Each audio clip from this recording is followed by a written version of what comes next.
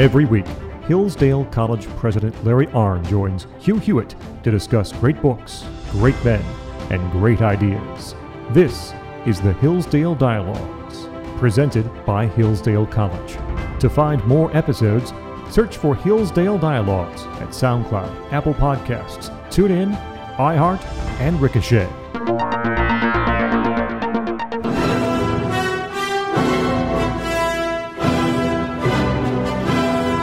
Morning glory, America. Bonjour, hi, Canada. I'm Hugh Hewitt. That music means the Hillsdale Dialogue has arrived, and I'm getting lots of notes from you folks who love the history of the English-speaking people and Winston Churchill's authorship of it, and we are spending many weeks in it, 1 week per book, and there are a grand total of 12 books in the history of the English-speaking people, divided among 4 volumes. We're in Volume 2, Book 6, Restoration to Revolution. Dr. Larry Arnn is president of Hillsdale College. All things Hillsdale are found at hillsdale.edu.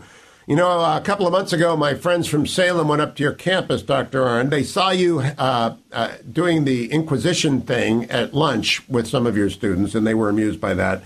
And they loved your campus, but they remarked they expected everyone to be in blue blazers with a seal, and that wasn't the case. I said, no, Hillsdale is quite the normal place except for the classroom. Do you find that odd that they were surprised? Well, yeah, I do.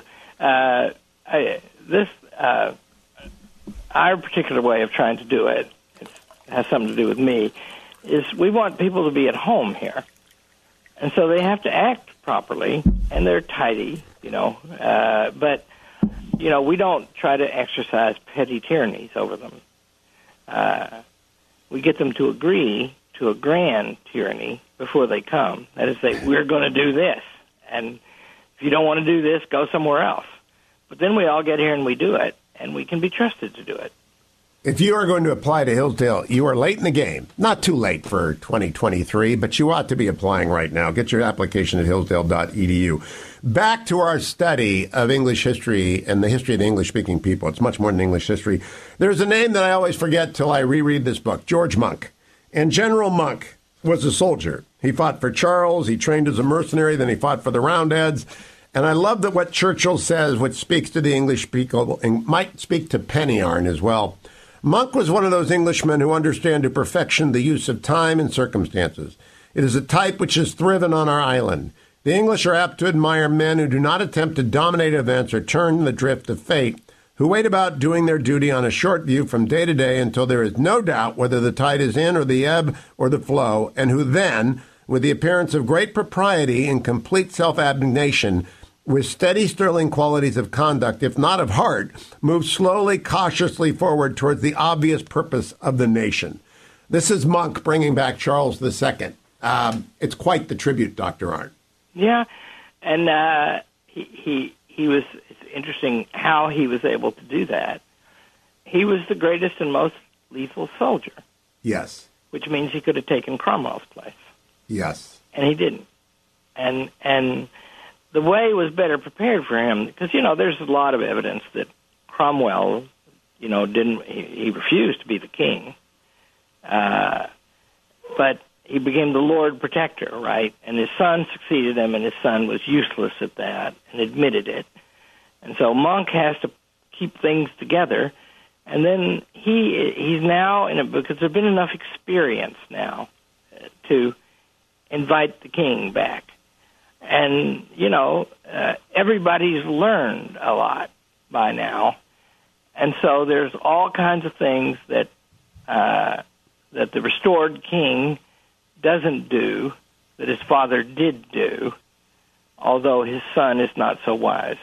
And no. So they're in the middle. All of these are episodes in the middle of establishing the British Constitution as it operated at its peak. And that is to say, the Parliament is supreme, the king reigns but doesn't rule.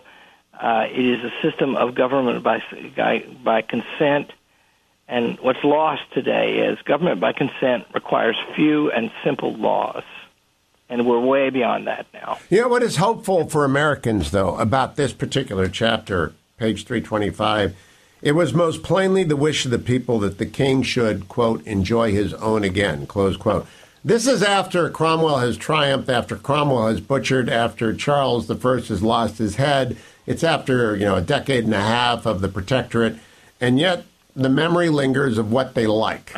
And they like the king. I think that has a lesson for America as well. We have a residual attachment to being left alone, Dr. Arnn, which I think is going to be much in evidence in the years ahead.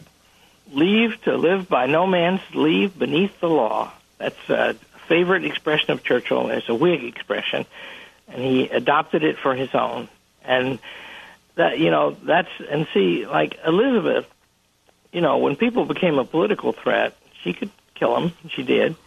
But what she thought was, we need a settlement on this religious stuff so everybody can worship peacefully. And the same thing with Monk, and the same thing with, Cromwell, by the way, was not a religious tyrant. And so it's the danger of that led to the rebellions against the king. But he was impatient with legislators. On a couple of occasions. Black Rod and all that stuff. I love this stuff because now I know why the members from the city are seated first, because they protected Pym. There's stuff in here that I never remember until I read it, but eventually Parliament overcomes everybody. Yeah, and then the bureaucracies overcome the Parliament. But, human affairs are fluid, and what constitutions do, by the way, which comes from a word that means to set something up firmly in place, is that they're there to remind us when we go wrong. And we're always going wrong. But they're always there, at least when praised they are. When Monk greeted Charles in Dover in 1660, a myth grows up that Charles II is the merry monarch and only the merry monarch. And he is lascivious, right? He's got mistresses everywhere. He has absolutely no attachment to anything except one big thing. He believes in hereditary monarchy. Do you have any explanation for that? Because James and he could have ruled without the Glorious Revolution if they just given in a little bit. Yeah, well, that means that he was a lower human type than his father or his son. He was, if you think of having power and you think of it as its benefits, prime among them being indulgences of the flesh, then, especially when you're not a young man anymore, well, that's a corruption. And, Henry VIII had some of that. And that'll lead you astray, right? But what it meant in the case of Charles II was he wasn't a serious man in the way of some of the others. Yes, and people figured that out. I mean, that's not something that's lost on them. I want to close this segment by saying, thus from the Restoration there emerged no national settlement, but rather two Englands, each with its own different background, interest, culture, and outlook. The court party and the country party, the Tories and the Whigs. You agree with that? Oh, yeah. Yeah, and see, Churchill is tracing now. Churchill is a Whig Tory. He says once, I am what I've always been, a Tory Democrat. This is on the eve of him coming back to the Conservative Party in 1923. And, he went and joined the Liberals for a long time. And he joined the Liberals, and he came back to the Conservatives for the same reason, actually. He thought that they were pursuing policies that would lead to class differences, that would play into socialism.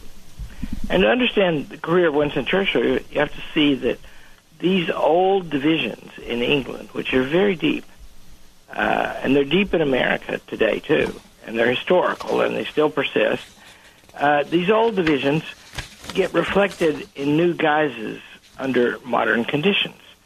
And so it was back then Anglicanism versus Protestantism versus Catholicism.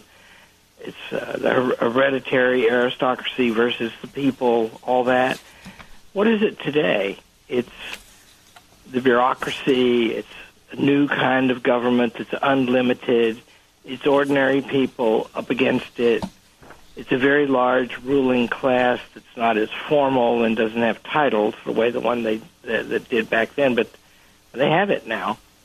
So, that's, in other words, Churchill, and he several times in this book, he talks about the continuities. He says that the voting patterns in modern England follow the lines of the English Civil War.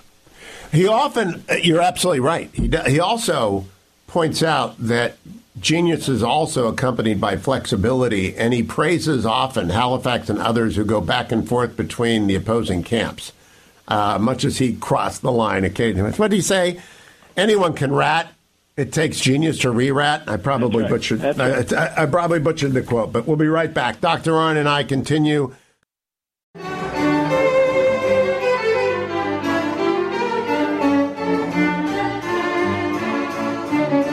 Welcome back, America. In earlier episodes, Dr. Arnn has continually reminded the audience something I have not done, which is that this is the era of Louis XIV, in which we are tracing the history of the English-speaking people. He was born in 1643. William of Orange was born in 1650. John Churchill was born in 1650. These are the three great figures of the age. And Churchill is careful to make sure that Louis XIV never gets pushed off the stage, Dr. Arnn, because even as we have to keep our eye on China and Russia, England had to keep their eye on France throughout this period. That's right. And, remember that the reason that Churchill can write history around these turning points, how can you identify what the turning points are? You have to have an idea where you hope it will go. And so if it's just a series of random events, then you'll report the events and it'll be duller than ditchwater, and there won't be any theme to it. Sometimes, some modern historians, sometimes their theme is it's all class and race, that's very common, or else it's all meaningless. People just do what they're, one of my teachers in graduate school used to say, it's all a question of whose ox is being gored, right? Well, Churchill doesn't write like that, and yet he admits, of course, that people have interests and they serve them, and sometimes wrongly. And it's never right simply to ignore your interests, but they have to be qualified by something. And so, that's, in other words, this history elucidates the meaning of Britain as Churchill understood it, and I think it's the meaning. I think he's correct about it. Well, he's covering 2,000 years, but he's doing so with a purpose. I don't think he wrote this for fun. It won the Nobel Prize for Literature because it's beautiful, but I think he wrote it for a purpose, Dr. Arnn. Do you agree with me about that?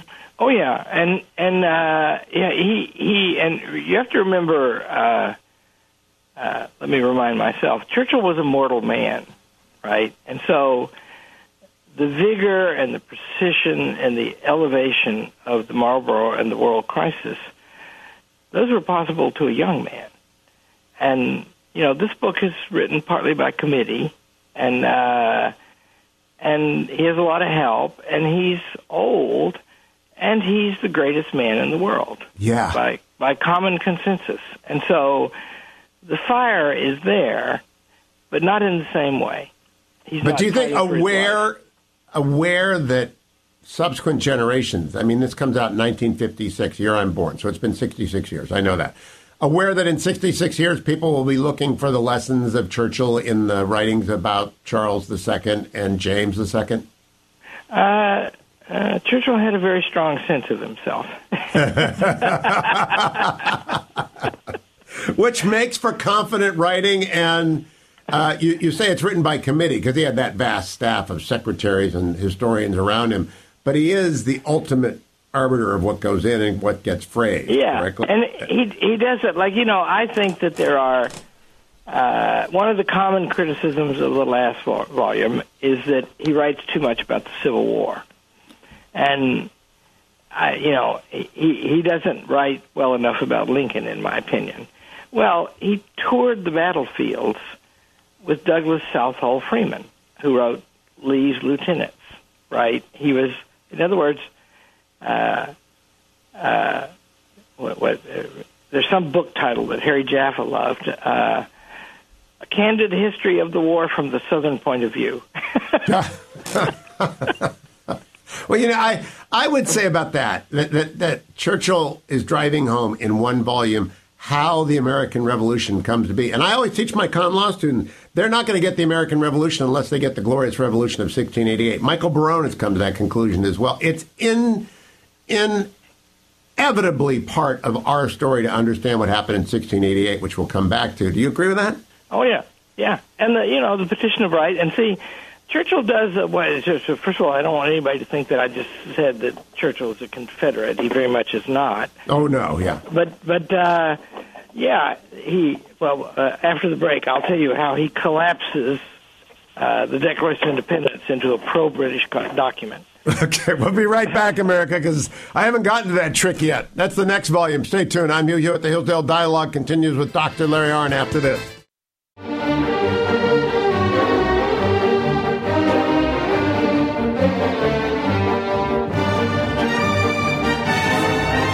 Welcome back, America. We're going to come up to the Glorious Revolution here shortly, but in the last segment, I'm not going to leave you hanging. Dr. Arnn brought up Churchill on the Declaration somehow becoming a glorious vindication of all things English. How so, Dr. Arnn? Well, on the 4th of July, 1918, first time I know of, he gives a 4th of July speech. And we're allies at the end of the First World War. And he says, by it, we lost an empire, but by learning its lessons, we have also preserved an empire. And then he says, he repeats this, by the way, in the very great Iron Curtain speech in 1946. The Declaration of Independence grew up on the banks of the Thames. He said the Petition of Right, all of those great documents he mentions. Pym, the greatest parliamentarian of the resistance to Charles I, he says those are the people who brought into being and the language that comes up in the Declaration of Independence, and he is correct about that. And the Petition of Right and the Remonstrance. He also says on page 365, the Habeas Corpus Act, which is passed before Charles II abrogates Parliament. No Englishman, however great or humble, could be imprisoned for more than a few days without grounds being shown against him in an open court according to the settled law of the land. He likes to make sure everybody is reminded of those moments when Parliament stands up for liberty. That is really the theme of this book, is that liberty is the driving, organizing principle of all of English history. It will repair to liberty eventually. Yeah, that's it. And one praise.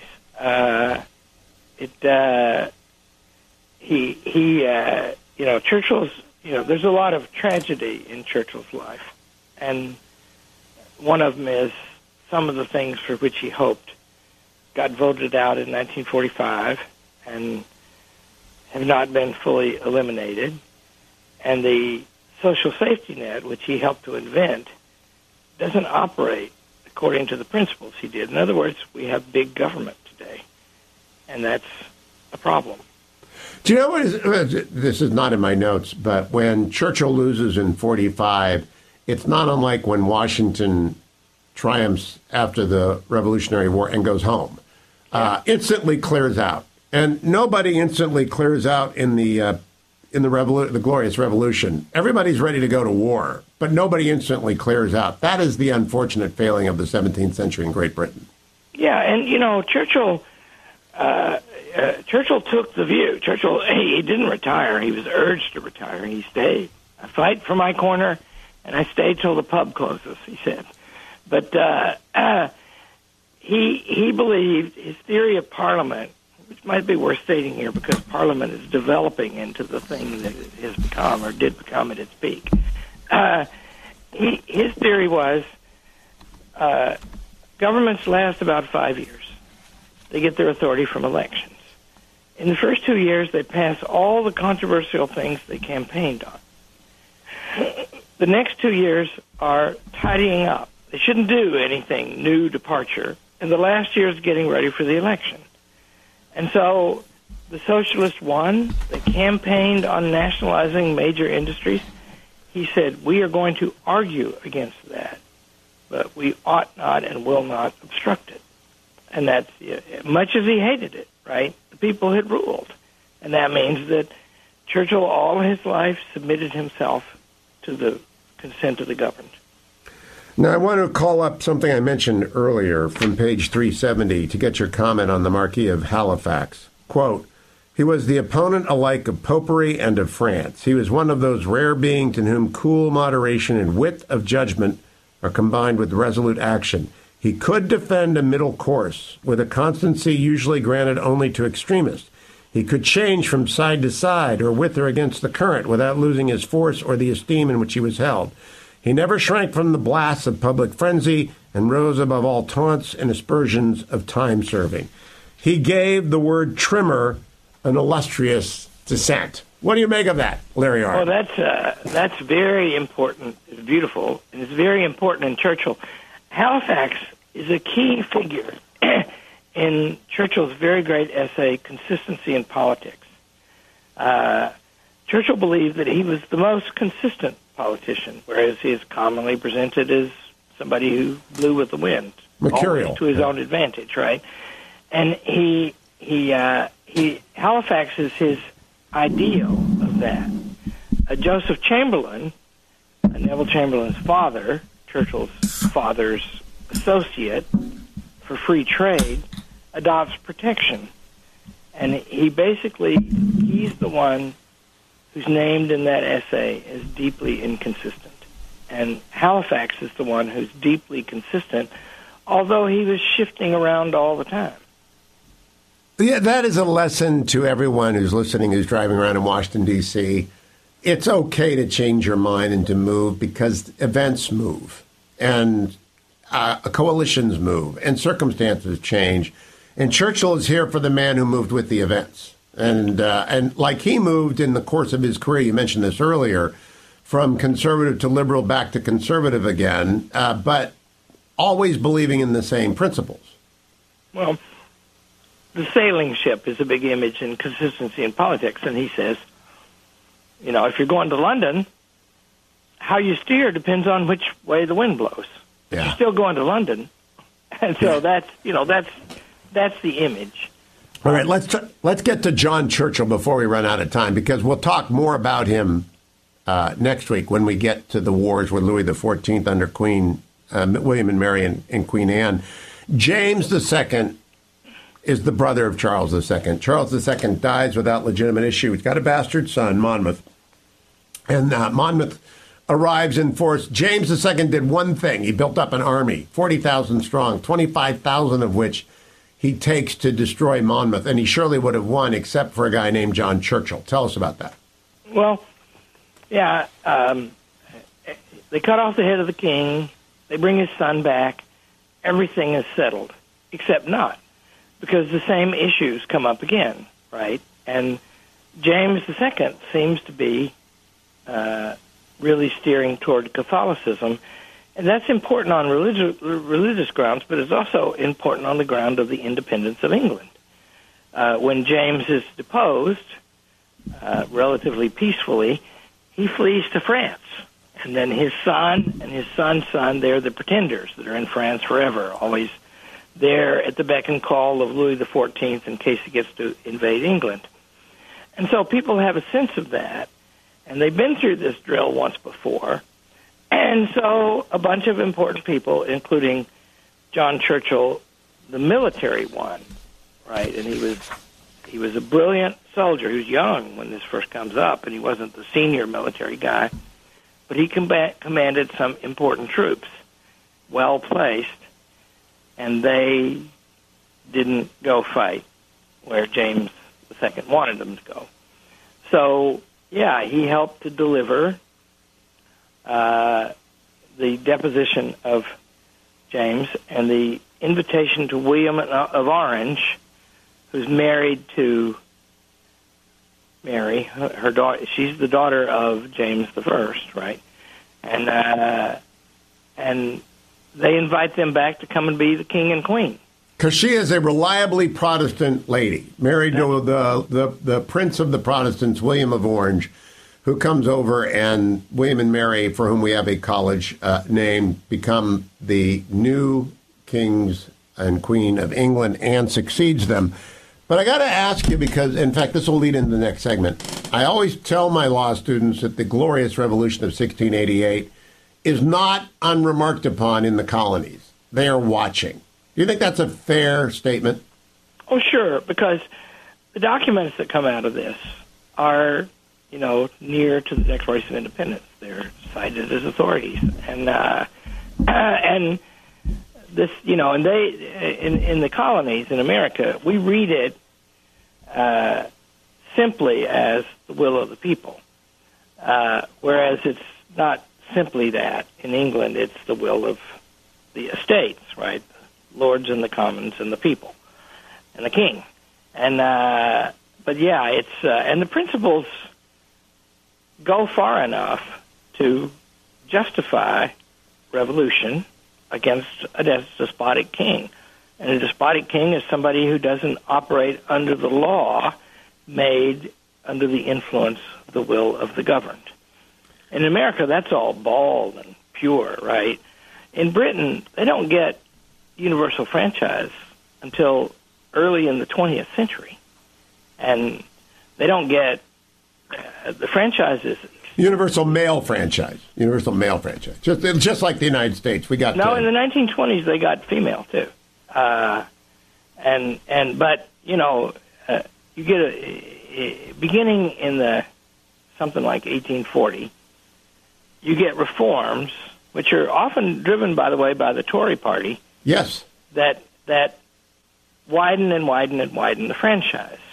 And then they clean up the rotten boroughs, which are boroughs where they basically become largely depopulated, and they have a lot of representation, and the Lord controls the votes.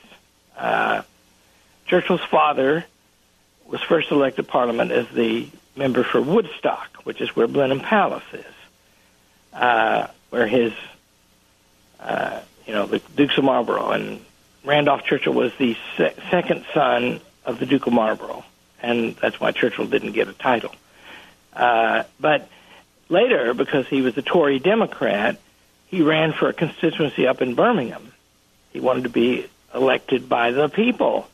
And that was by the time of his career, which is in the late 19th century, that is a common thing. People think we have to represent the people. And it carries over to America effortlessly, because it is indeed the history of the English-speaking people. One more segment coming up. I've got to pay homage to the seafaring folk of the West Counties when we come back. Don't go anywhere, America. The history of the English-speaking peoples continues.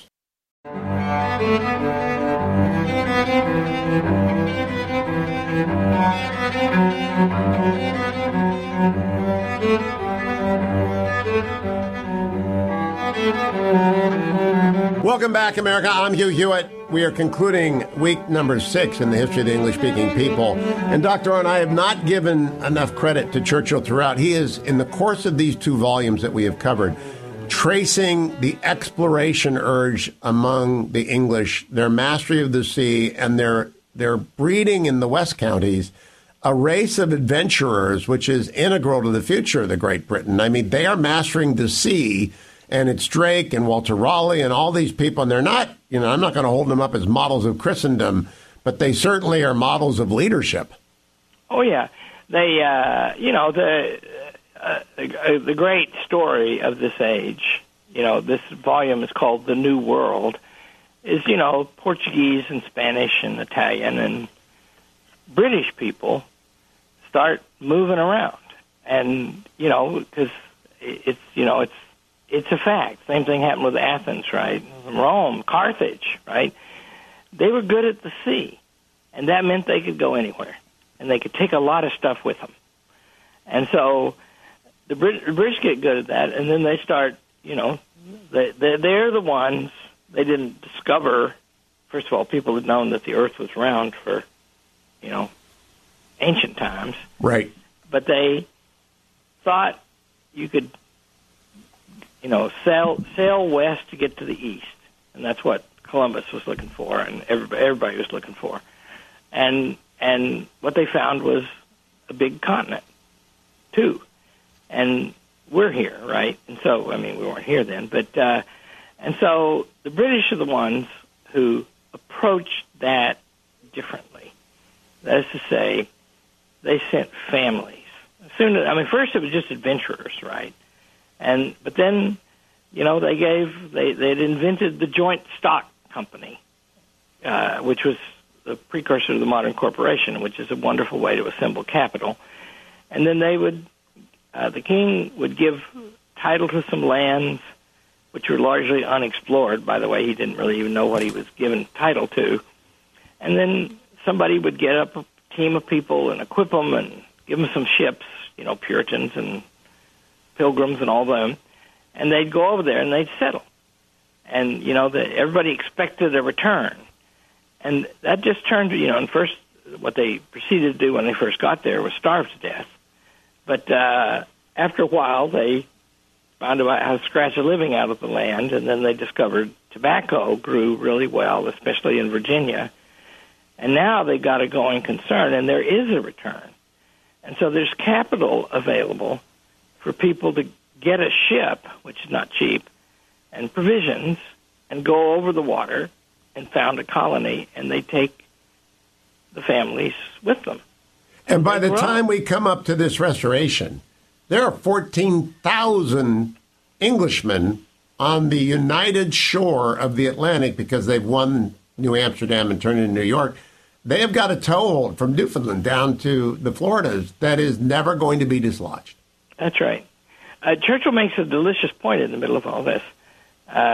England was, to a considerable extent settled by raiders from northern Europe, Danes and Vikings and Germans and Angles and Saxons, right? And what he says is, and then come the 17th century, the 16th and 17th century, and they get on their boats again and go to a new place.